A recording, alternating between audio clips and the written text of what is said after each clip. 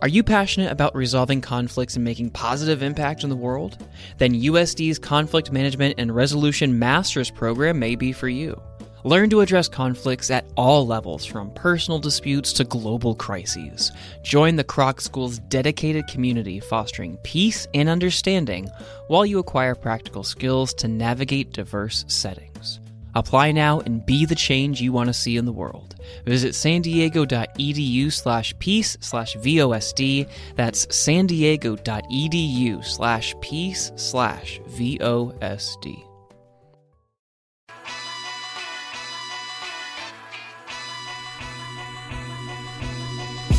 Yes, I vote because I feel like as an African-American female, like I want my voice to be heard. And conservative values. So I vote very conservative, so I try to vote for candidates that have very conservative viewpoints. Oh, I don't vote anymore now. Why not? Just because I don't. I vote because it is our right to vote, and I take it seriously. This is San Diego Decides, a podcast by Voice of San Diego. I'm Sarah Libby, and I'm here with my pal, Rye Rivard. Hey, Sarah Libby. Hey. What's up, Rye? What's going on, Sarah? We only have 2 episodes of this podcast left before people vote on things. If they're not already voting by mail. They might be voting as they're listening to this podcast. How magical would that be? You could be filling out your ballot and listening to us both. That would be fantastic and very democratic. So today we're going to talk about a lot of legal issues. We're going to be talking about the race for city attorney, which is quite hot. Very. Maybe the hottest race we have. And we're going to be talking about probably what's not hot, Superior Court judge races. Exactly. We have both ends of the spectrum. You might say I haven't passed the bar, but I know a little bit, or I'm about to. I don't know. You wouldn't say that? It's just me. I think I wouldn't have thought of that. Okay. So city attorney is a race that is happening between 4 major candidates. 4, that's right. 4 to 5. So, yeah, this is like the biggest race in town. The race for mayor is a little vanilla at this point. But this has 4 major Democrats, and 1 Republican, Bob Hickey. We've talked about this a little bit before, but it's really heating up, especially as we get down to the wire to see who's going to make it, past the June primary. And we had, every journalist's dream this last week or 2, which is ads. Ads are starting to happen. And so 2 of the candidates, Gil Cabrera and Rafael Castellanos, have released ads. And let's give Rafael's a listen first. Can you say this guy's name? I think it's Rafael Castellanos. Castellano? He's the outsider who will shake up City Hall. He's on the porch working to create jobs. Rafael Castel. He wants better schools! And he'll fix our streets. Casti Verde? Come on, now you're just joking around. Can you say this guy's name? How do you say his name again? Oh, it's Rafael Caste. Just remember, it's the longest name on the ballot, Rafael Castellanos. So the first thing that I have to say, and it's not quite as clear when you're listening to it as when you're watching it. It drives me insane that the entire ad is basically predicated on like a dumb woman who obviously can't read. Or pronounce Spanish words here in this border city. Right. So, I mean, he has a phonetically normal name, Castellanos, and yet somehow there are R's introduced to this. Castor is like one of the options for some reason. So like dumb lady can't read is the basis of the ad. I remember learning in high school that the double L is a Y sound in the Spanish language, and I've remembered that ever since. Yeah, so I don't know. I mean, it's pretty logical, I think, to say your name and to get voters to learn your name and understand it. That's, a reasonable thing. But I just think that the way this was done, just it being like some dumb lady kind of sticks with me a bit. I covered I covered a gentleman who was on the West Virginia Supreme Court who had a last name of Ketchum. And he did one of these ads, but it was ketchup. And it was this like goofy, hard to remember last name with this like identifiable household product. And that was actually effective for him. But I don't know the voters don't know how to pronounce my last name, even though it's kind of normal strategy is going to work. Yeah, that's the other part of this is like in addition to it not being like hard to read. It's just like a relatively normal name, and he treats like the fact that it's a Latino name as a real oddity, as if that would be strange to people in San Diego. I don't think it would. But we have another ad from Gil Cabrera. Let's listen. I didn't want my son to grow up being an abuser like his dad, and I didn't want my daughters to learn how to be victims. It's very easy to look in the mirror and be like, if someone ever hit me, I would leave the first time. I thought that those women were weak, and then I became one of them. My abuser was out of jail before I was out of the hospital. I'm Gil Cabrera. Victims of domestic violence deserve a strong advocate. As your next city attorney, that's what they'll get. So that's a lot different. Totally different. Totally different. So both Gil Cabrera and also Robert Hickey have been outspoken on this domestic violence issue, which is something the city attorney deals with and something that we've learned relatively recently they haven't dealt with all that well over the last year. Perhaps our friend Andy Keats can elaborate on that in just a moment. But so they've seized on this. Domestic violence is important. It's an important role of the city attorney, and I'm going to be the most effective champion for domestic violence. And it's something that voters can understand other than the sort of policy weigh-ins that the city attorney does, things that, people that aren't paying a terrible amount of attention might not even notice is happening.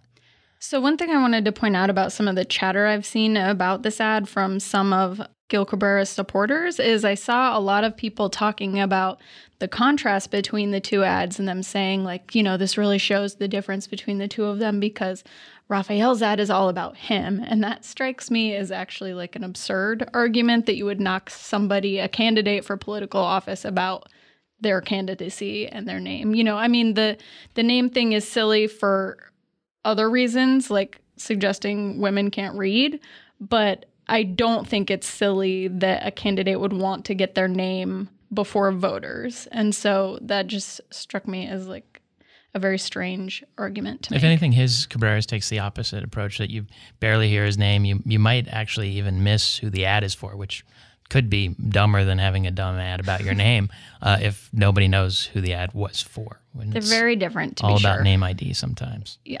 So we're going to talk to our friend Andy Keats. You're familiar with Andy. Yeah? I've met the gentleman. Met him. You might recognize him from such Voice of San Diego podcasts as the Voice of San Diego podcast. Yeah. Hi, guys. You got it. You got it. How's it going? Hey, Andy. So good to be here. It's good to be here with you. Thank you. So this race. Yeah, it's a Other good one. than the fact that I can't remember how many candidates are in it, let's learn some other things. Yeah, what do you want to know? So you've written a lot in the last week or two about this race, about how the climate action plan is factored in, about how everyone's friend Corey Briggs has factored in, and about the different conflicts that various candidates might bring into the office. Let's talk about Corey Briggs. Okay, so Corey Briggs. So this was actually like one of the early issues that emerged in the race. I think like back when no one was paying attention to it. There was a Lincoln Club forum where Maura Elliott basically called out Gil Cabrera and said, you should be like the opposite of touting this endorsement. You should be ashamed of it, and you shouldn't have even accepted it in the first place. All Corey does is sue the city, and basically they're frivolous lawsuits, and he's not about helping, and he's an impediment to San Diego. That seems like a natural argument to make from somebody who's in the city attorney's office now. Yeah, and she is. So exactly. Right. I think that's exactly where she came from is like it's a window into how that office views him as just like the enemy, basically. Yeah, so you mentioned in your story some of the press releases that the city attorney's office has sent out. They're quite something. I mean, it's like the city deals with a lot of different lawsuits. There's only one guy that like if they beat him, they just immediately send out a press release. And they send out press releases not even when they clearly beat him, but like touting some nuance in the law to suggest that he's been beaten really badly. Right. Yeah. So it's fascinating. So anyway, I thought to myself, well, it deserves to be taken seriously, and we should figure out how well they know each other. And I looked to see in the public record if there was any real connection between them beyond, this one donation, and there really isn't. So I talked to them about it, and They've never worked on a case together. They've never even been opponents in a case together. Their familiarity as lawyers is really just through what each of them has done publicly, and then, as they explained to me, when they get together every so often to talk shop over beers. So they have like an acquaintance-like relationship, and they basically just respect each other, and they seem to like each other. But they're not the world's closest friends unless they are hiding that. But I don't think so. So let's back up a second and talk about what are some of the big cases that Corey Briggs has been involved in where he's been on the other side from the city. I mean, I think the biggest ones are the convention center expansion, which he successfully challenged the funding mechanism. He still has litigation. I guess this isn't technically against the city, but it's related to whether it's even legal to build that convention center on the waterfront at all. Right. So there's the waterfront access issue, and there's the mechanism by which the hoteliers decided to fund it by themselves without letting the public weigh in. Right. And so he won that one. And that one's actually an interesting one in terms of whether he's really all that adversarial to the city. Because that, you remember, Jan Goldsmith, city attorney, said specifically, please someone sue us so we can figure this out. Yeah, right? We're not sure if this is legal. Please sue us. So he did, and then he won. He also has sued them on a lot of small things and a bunch of different stuff. One story that I did when I first started here was about a lease extension that the city gave to Bill Evans for his Bahia Hotel. After my story, Corey sued over that. It just very recently, that was like 2.5 years ago, and just very recently it was determined that there was nothing wrong with the lease. He lost that lawsuit. People might remember there was a great fervor over this Jack in the Box redevelopment in North Park. The community basically alleged that the city had allowed them to rebuild the building in error, that they shouldn't have been allowed to do that.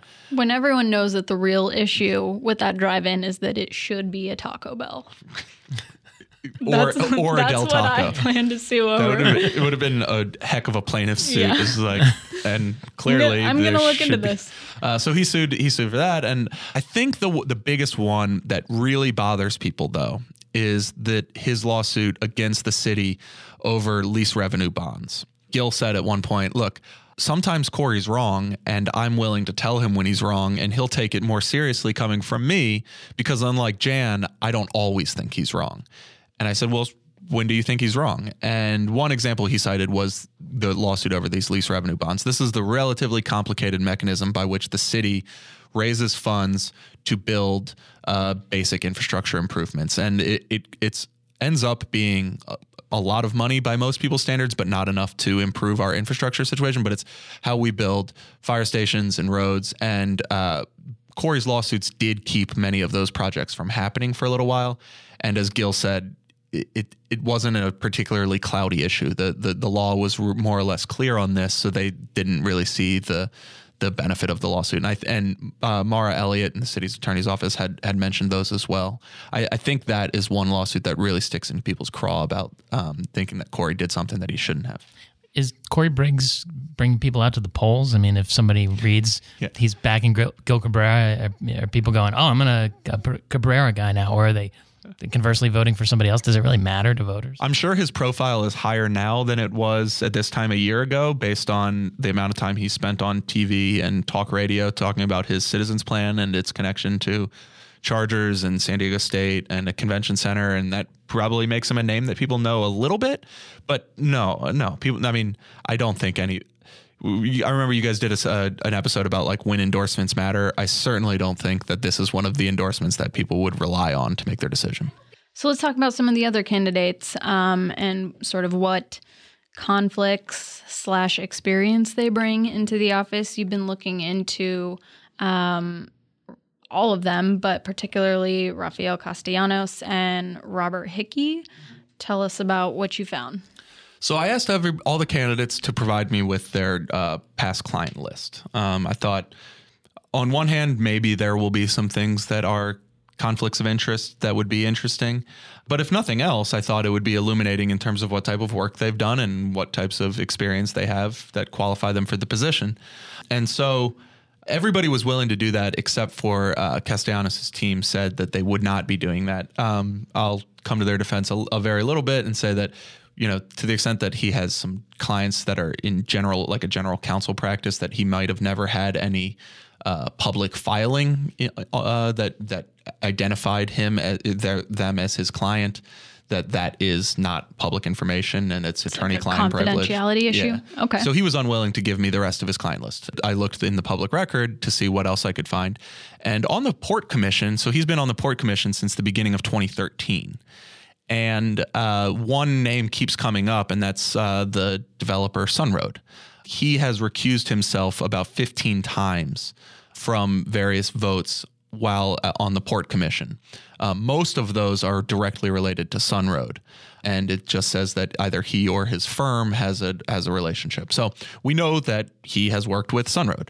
I asked him about it, and he said that he would abide by basic legal ethics and would either recuse himself or, create an ethical wall, as they call it, which is, when something comes about that involves this company, you are out of it from the beginning to the end, right? You have nothing to do with it. So he said that's basically what he would do. But it's an interesting one because Sunroad has a history of getting into distinctly unusual legal issues with the city of San Diego. Very strange issues. So Sunroad was sort of the plan B in terms of ousting Bob Filner, as I understand it. Yeah, I think that's a fair way to describe it. There was a strange period before we sort of knew the extent of how many women were going to come out against Bob Filner, in which it was just a handful of vague accusations.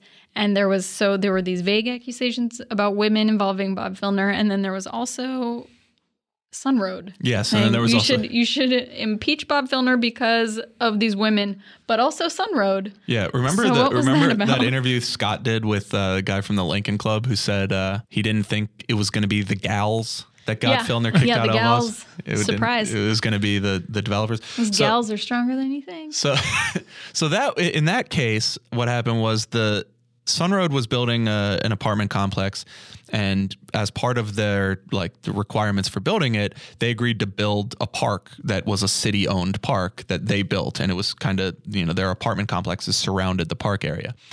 And for emergency access issues, they had to leave a certain amount of that park area unbuilt upon so that fire trucks could get through, basically. Well, they discovered at some point in the construction process that they had built into the footprint where they weren't allowed to build. So they needed to ask the city to essentially agree in perpetuity that they wouldn't build anything in this medium area between where the park was and where their apartment buildings were. So you couldn't in the future build a play set or a swing set or a slide or whatever right there because they needed to be sure that it would be free for emergency access. In any case, they went to the city and said, "Will you give us this?" And the city council said, "Sure, fine, whatever." And Mayor Filner said, "F that." As he was wont to do. Yeah, so he vetoed it, and then the details are a little fuzzy, but basically he offered the developer in exchange for lifting his veto that they would make a $100,000 donation to a fund that the city was going to use to pay for some community projects, like a statue, like a veteran statue in Ocean Beach, and I think like a bike event, basically, that was unfunded. The developer agreed to do this, and then the city attorney issued an opinion that said, this is not okay. This is a shakedown. Return the money, right? So there's a situation where that might have been an issue if Rafael Castellanos was the city attorney, because he wouldn't have been able to get in there because he's got a previous relationship with that. So that's one thing. Before that, an even bigger scandal in the Mayor Sanders administration was DSD permitted Sunroad to build a tower that was 2 stories too high. And the Federal Aviation Association had to order the city to make the developer shave two levels off of the building because of a nearby Montgomery Field airport would have been in the flight path if there was I think it was a bad weather landing situation, basically. So there's another situation, and this involved the city attorney heavily as well. And Mike Aguirre was the city attorney at that time and played a big role in it. And so once again, there's an involvement with the city attorney and this developer that would have been a more complicated situation given Rafael's involvement. Now, what he says is, look, I work for a big, sophisticated law firm that represents big, sophisticated, important companies that do these things. Some level of conflict is inevitable. And I don't think that he's wrong about that. And as long, there's nothing inherently wrong with the conflict as long as you deal with it appropriately. So, but nonetheless, I think it's revealing and worth knowing. And at the Port Commission, Castellanos is on the Port Commission. He said, one of his consultants said at one point, I think you reported this, to sort of raise his name ID. That was a great chance for him to get out and about around town. Yeah, that was one of his consultants told me, like, look, if what you're trying to do is build a political career, you're on the Port Commission now. There's a lot of people that don't know what the Port Commission is. This is like this weird level of government that people don't really get all that well. You could go on kind of a barnstorming tour and go to all these different communities and explain to them what the Port Commission is and how it could help them. And in the process, you'll be introducing yourself to all these different communities. And is the conflict affecting his job in a material way, that these 15 votes he's had to recuse himself from, or is there just so much going on at the port that... Well, it's a big deal. So the Sunroad owns a marina on Harbor Island, and they're redeveloping it into a 200-room hotel. And it's basically been that project coming back for more and more and more procedural different events through the port to authorize it, that he's just had to continually recuse himself. So it's basically... Has it hurt his performance? I don't know if that's fair, but he hasn't been involved in that big conversation that the port has dealt with, because doing so would be a pretty severe conflict of interest. I was just going to say, it struck me, this is something else that jumped out at me about his commercial, is that he goes back to back pretty directly from saying he's an outsider, a port commissioner. And those two things seem sort of inherently at odds to me. But port commission's a pretty insidery thing. Right. Yeah. So what did you find out about Robert Hickey and looking at his background? So he's right now a deputy district attorney, but he has not always been. Is that right? Yeah, so he started his career as a deputy district attorney, and then he left for a short period, and then he came back. In the period he left, he worked in private practice, and one of his clients, this one jumped out at me as soon as they gave me the name, was the Padres and JMI.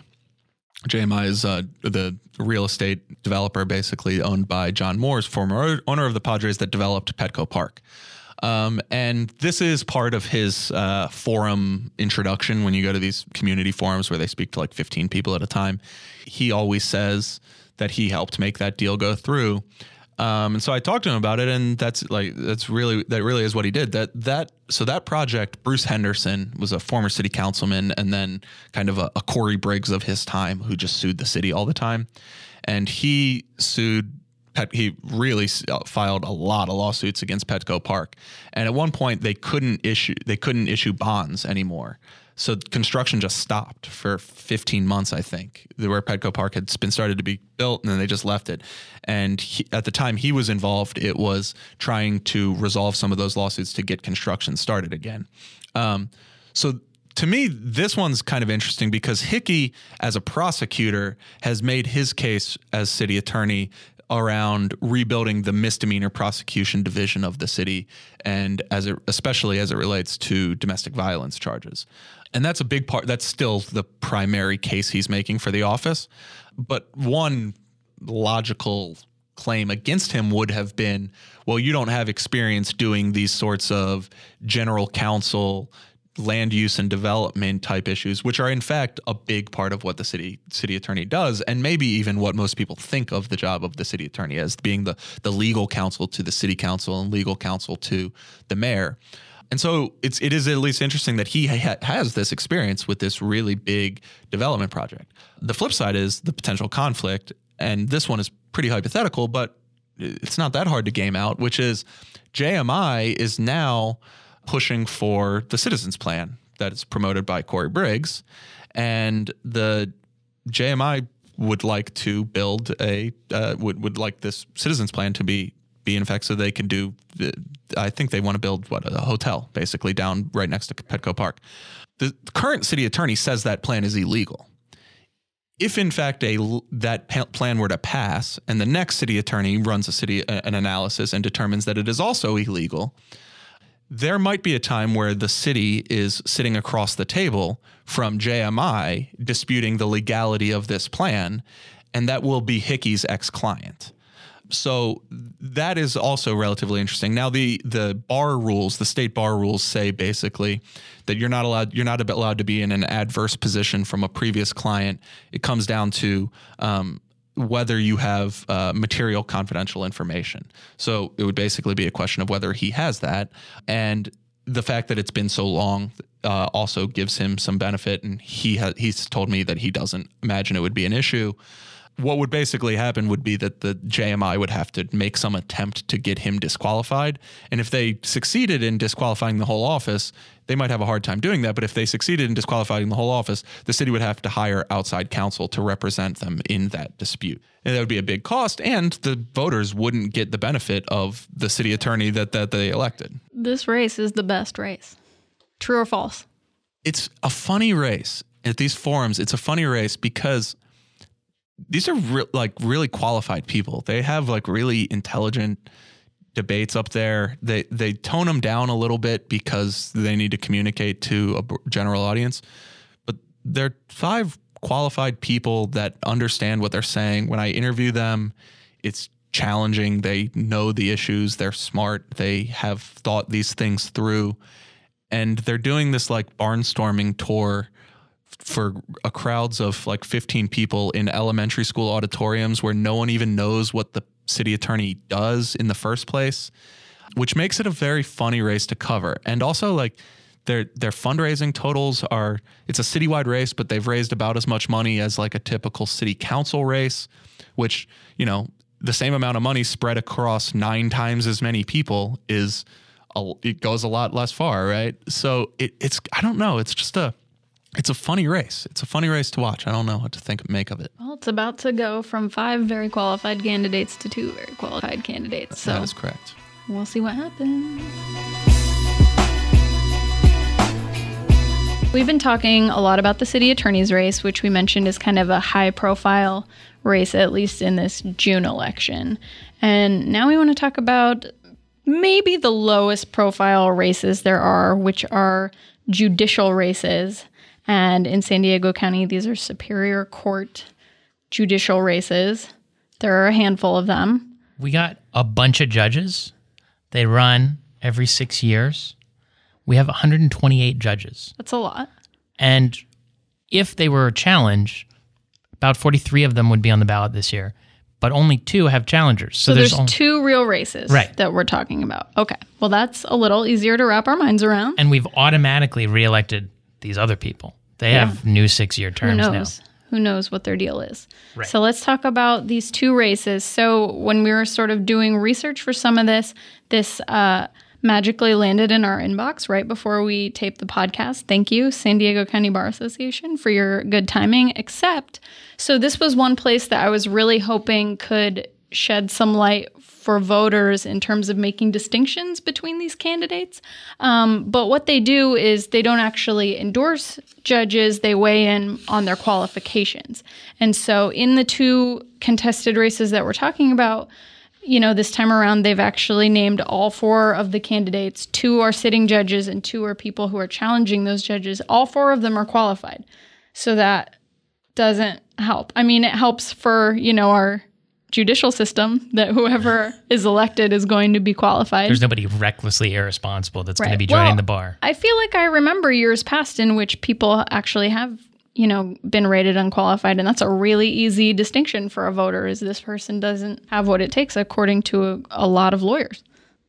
So we're going to talk to Joanna Scavone, and she's an appellate attorney in town, and she's also a former president of Lawyers Club, and they weigh in on judicial races. And so you have a little experience with judges and with rating them. What should people be looking for when they're weighing in on these races, and where do they go for information? Well, Sarah, it's a good question. So thanks for having me here today to talk about what is an important topic to me as a lawyer. There are a couple places where voters can go to educate themselves about these races. So you named one of them. The San Diego County Bar Association does do an evaluation process. As you mentioned, the San Diego County Bar Association it's not an endorsement. It's not a rating. They're evaluating candidates for whether they're qualified for the position. So people who want to look deeper into that, they can go to a number of other sources. The League of Women Voters actually has a really great online tool called Easy Voter. And the Easy Voter Guide has it's self-provided information from the candidates, but voters can easily navigate that and they can read about the candidates. The candidates for judgeship also have regular ballot statements, just like any other candidate. And those ballot statements, so I just got my sample voter, my sample ballot in my email box, actually. This year, the registrar is doing it by email. So I was just looking through it, and 3 out of the 4 judicial candidates have ballot statements. They have endorsements, just like any other candidate. So voters can look through the endorsements that judicial candidates have. And even though judges are not partisan, their race is a nonpartisan race, they can also go to the political parties and seek endorsements. So if candidates care about that, or if voters care about that, they can look which political party has endorsed the judicial candidate. And one final idea is that, one of the great things about the American judicial system is it's public. It's accessible to the public. So 2 of the candidates are current judges. And if people wanted to go and watch them in action in the courtroom, they could certainly do that. The other way that you become a judge is if you're appointed by the governor. When does that happen? And those people eventually have to run for re-election, just like these judges are doing now, right? That's exactly right. So it's sort of a confusing system because we have a mix here. So the state legislature decides how many judgeships we get. And here in San Diego, we have 134 allocated judgeships. As was pointed out, we only currently have 128 of them filled. So we have 128 Superior Court judges. And they could have gotten that job one of 2 ways. They could have been appointed by the governor, or they could have gotten that seat by election outright. But each of those slots is a numbered slot. And once you receive that judgeship that fills that numbered position, that is your seat. So, for example, one of the judges who is currently up for re-election right now was only appointed last year by the governor. But the reason that he's up for re-election is because he was filling a vacancy that was almost at the end of its 6-year term. So he had to immediately be up for re-election, even though he had only been appointed less than a year ago. So I feel like every 2 years or so often we get into this same debate about why do we elect judges at all? And it's a very controversial thing, and not everybody does it that way. Has there been any real movement to change that you've seen? Or do you think this is something that we're just kind of like perpetually going to grumble about?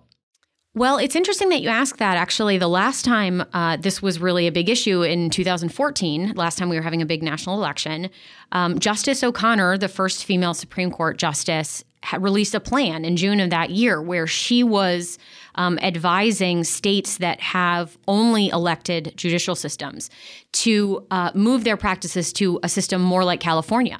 And so she released something actually called the O'Connor Judicial Selection Plan, and it advised that a better system is to have a gubernatorial appointment like we do in California with retention elections.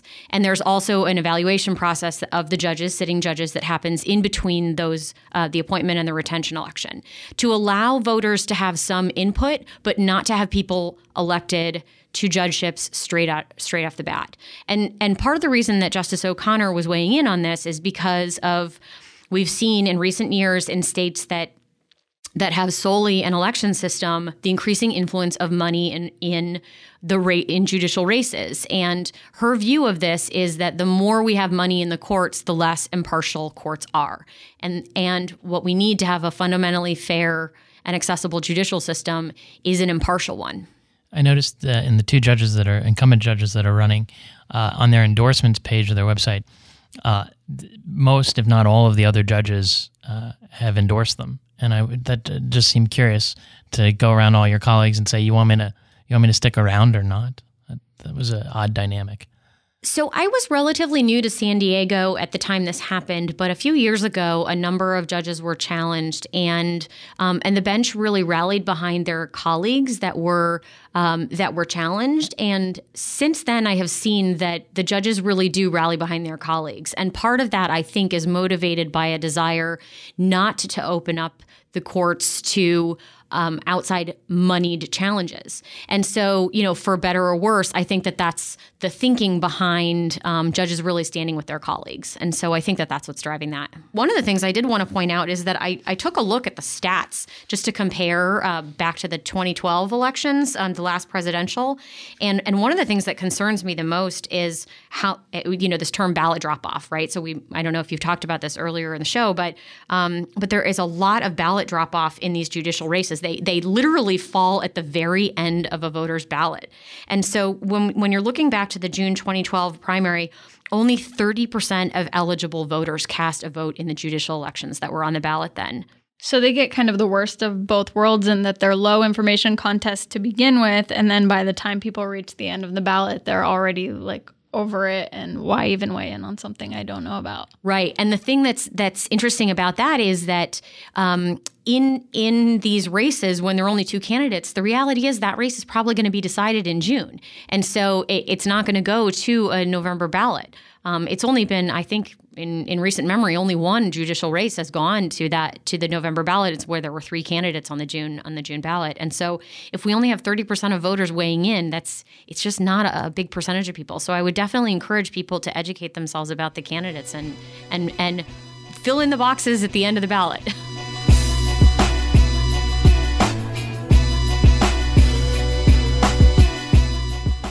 So let's talk about a crazy ballot measure.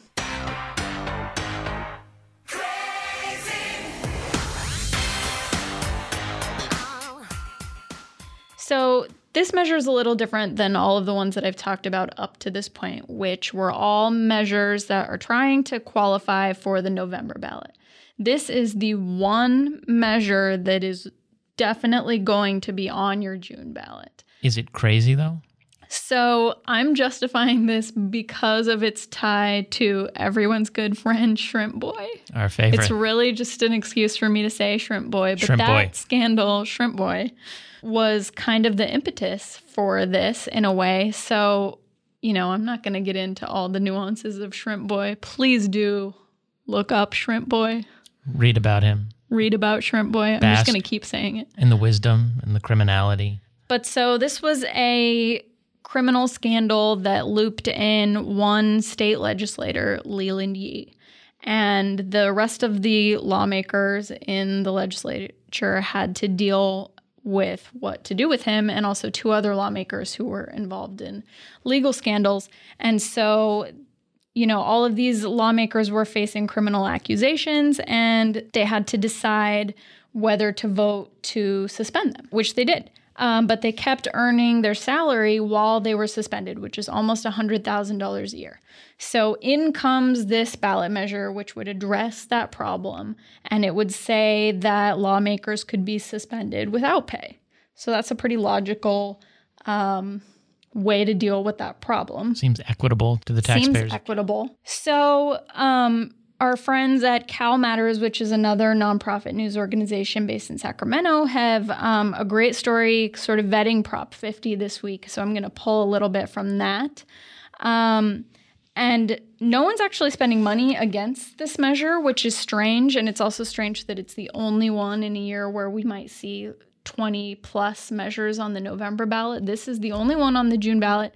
No one's spending any money for or against it. And like you said, on its face, it makes a lot of sense. But actually, one of the chief critics of the measure is from San Diego, and that's Senator Joel Anderson. So I talked to him a week or so ago for some separate stuff about gun bills that he's involved in, and he was really fired up about this measure. And he also provides the case against it in your pamphlet, your voter's pamphlet. And his case is kind of twofold. One, he thinks it's essentially, you're not having a representative during that period. You voted for someone and you're not being represented by that person while they're suspended. He thinks that if you're going to kick somebody out, you should go all the way and just expel them from the legislature. And he's also worried, as a Republican, which are few and far between in the state legislature, that since this doesn't lay out any reasons why somebody could be suspended without pay, that it could just happen to people like him who maybe voice unpopular opinions, and people could just get mad and vote him out. Now, it's a pretty high bar to get suspended without pay under this measure. I think 2/3 of both houses have to agree to do it, which is, a lot. But sort of that's his case, is that you should either kick them out all the way or don't do it at all. And are supporters suggesting that being there without pay while suspended might force some people that you might want to leave the legislature to leave because they can't just sort of be on the dole while they're not working? Well, I think the thing that people are really concerned about is that, criminal charges don't always stick. And so I think, they're trying to walk this tightrope between acknowledging these serious issues and also taking someone's job away for something that they might not have actually done. So there you go. That will be on your ballot this June. So better read that pamphlet with Joel Anderson.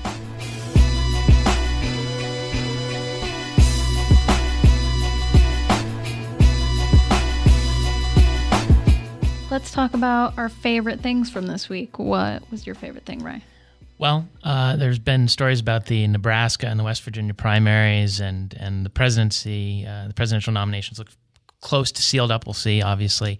But my favorite thing is the verb choices of parachuting journalists into rural areas. You're going to see a lot of words like hard scrabble. Some people that were eating at a diner, and of course it was a diner in West Virginia, my home state, were tucking in to a meal. I hate tucking in. I don't know what it means. Never, I feel like in probably my first 20 years of life, did I hear anyone say they were tucking into a jelly donut. But apparently, I think it's one of those phrases that you only see written. Right. You would never say it. I just imagine somebody folding themselves under a pancake, but I don't know.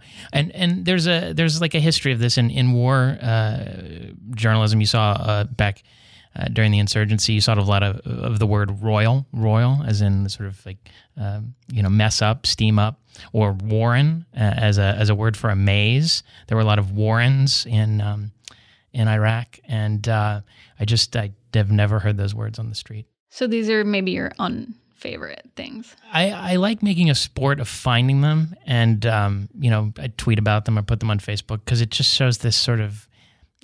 It shows that you're in your head when you're writing about this place rather than in the place that you're writing about. I feel like this is probably a particular thing that bothers both you and I coming from D.C. and watching this core group of D.C. journalists, like you said, parachute into different areas. Obviously, when the Bob Filner scandal was going on, I had just come from D.C., but I still already felt this kinship with San Diego, and it was so aggravating to watch people come into town and talk about it like they knew all the ins and outs and just to see how much they got wrong. This sunny seaside village or something. A lot of that, yeah. And you have a favorite thing? I have a favorite thing. I warned Rye before we started taping that I was probably going to start cracking up as I explained this, so I'm already starting. My favorite thing is a Twitter account. It's called @PhotosOfTV. You might have seen it. So this is just a hilarious account that takes screen grabs. They're mostly from local news, but some like CNN screen grabs get in there. And they're almost always I think they're called cry-ons. Mm-hmm. So if I was appearing on TV, it would be like Sarah Libby, managing editor, Voice of San Diego. But not everyone who appears on TV is like there as an expert or whatever. And so a lot of times it's like, Regina Smith saw a cat. And there's just something about seeing it in a photo on a screen that is amazing. And all of these tweets are always totally devoid of context. And so I wrote down some of the most recent too. There was Beverly Fourier, notable tree owner. And the best one was Jackson Gessel, I'm dying, approached by goat. So, it's just a delightful injection in my Twitter feed, these random photos of TV. This man approached by goat. I saw. I'm so longing for the details of that encounter, but I'll never know. I saw a KUSI segment the other morning where the reporter goes after somebody who's walking their dog, and they're like wearing a Black Sabbath shirt. And it's just clearly very early in the morning for this person. And the KUSI person begins interviewing them. And I just can imagine this sort of Black Sabbath fan from Modesto with dog would be the man with dog. Would be a great man try-on. Enjoys Black Sabbath. Oh my God. And that's it for this Highly week. recommend. But first, before we leave, a word from Andy Kopp, a Voice of San Diego member and supporter. My name's Andy Kopp, and I'm a Voice of San Diego supporter. I donate because Voice's stories touch on the local issues which impact our daily lives.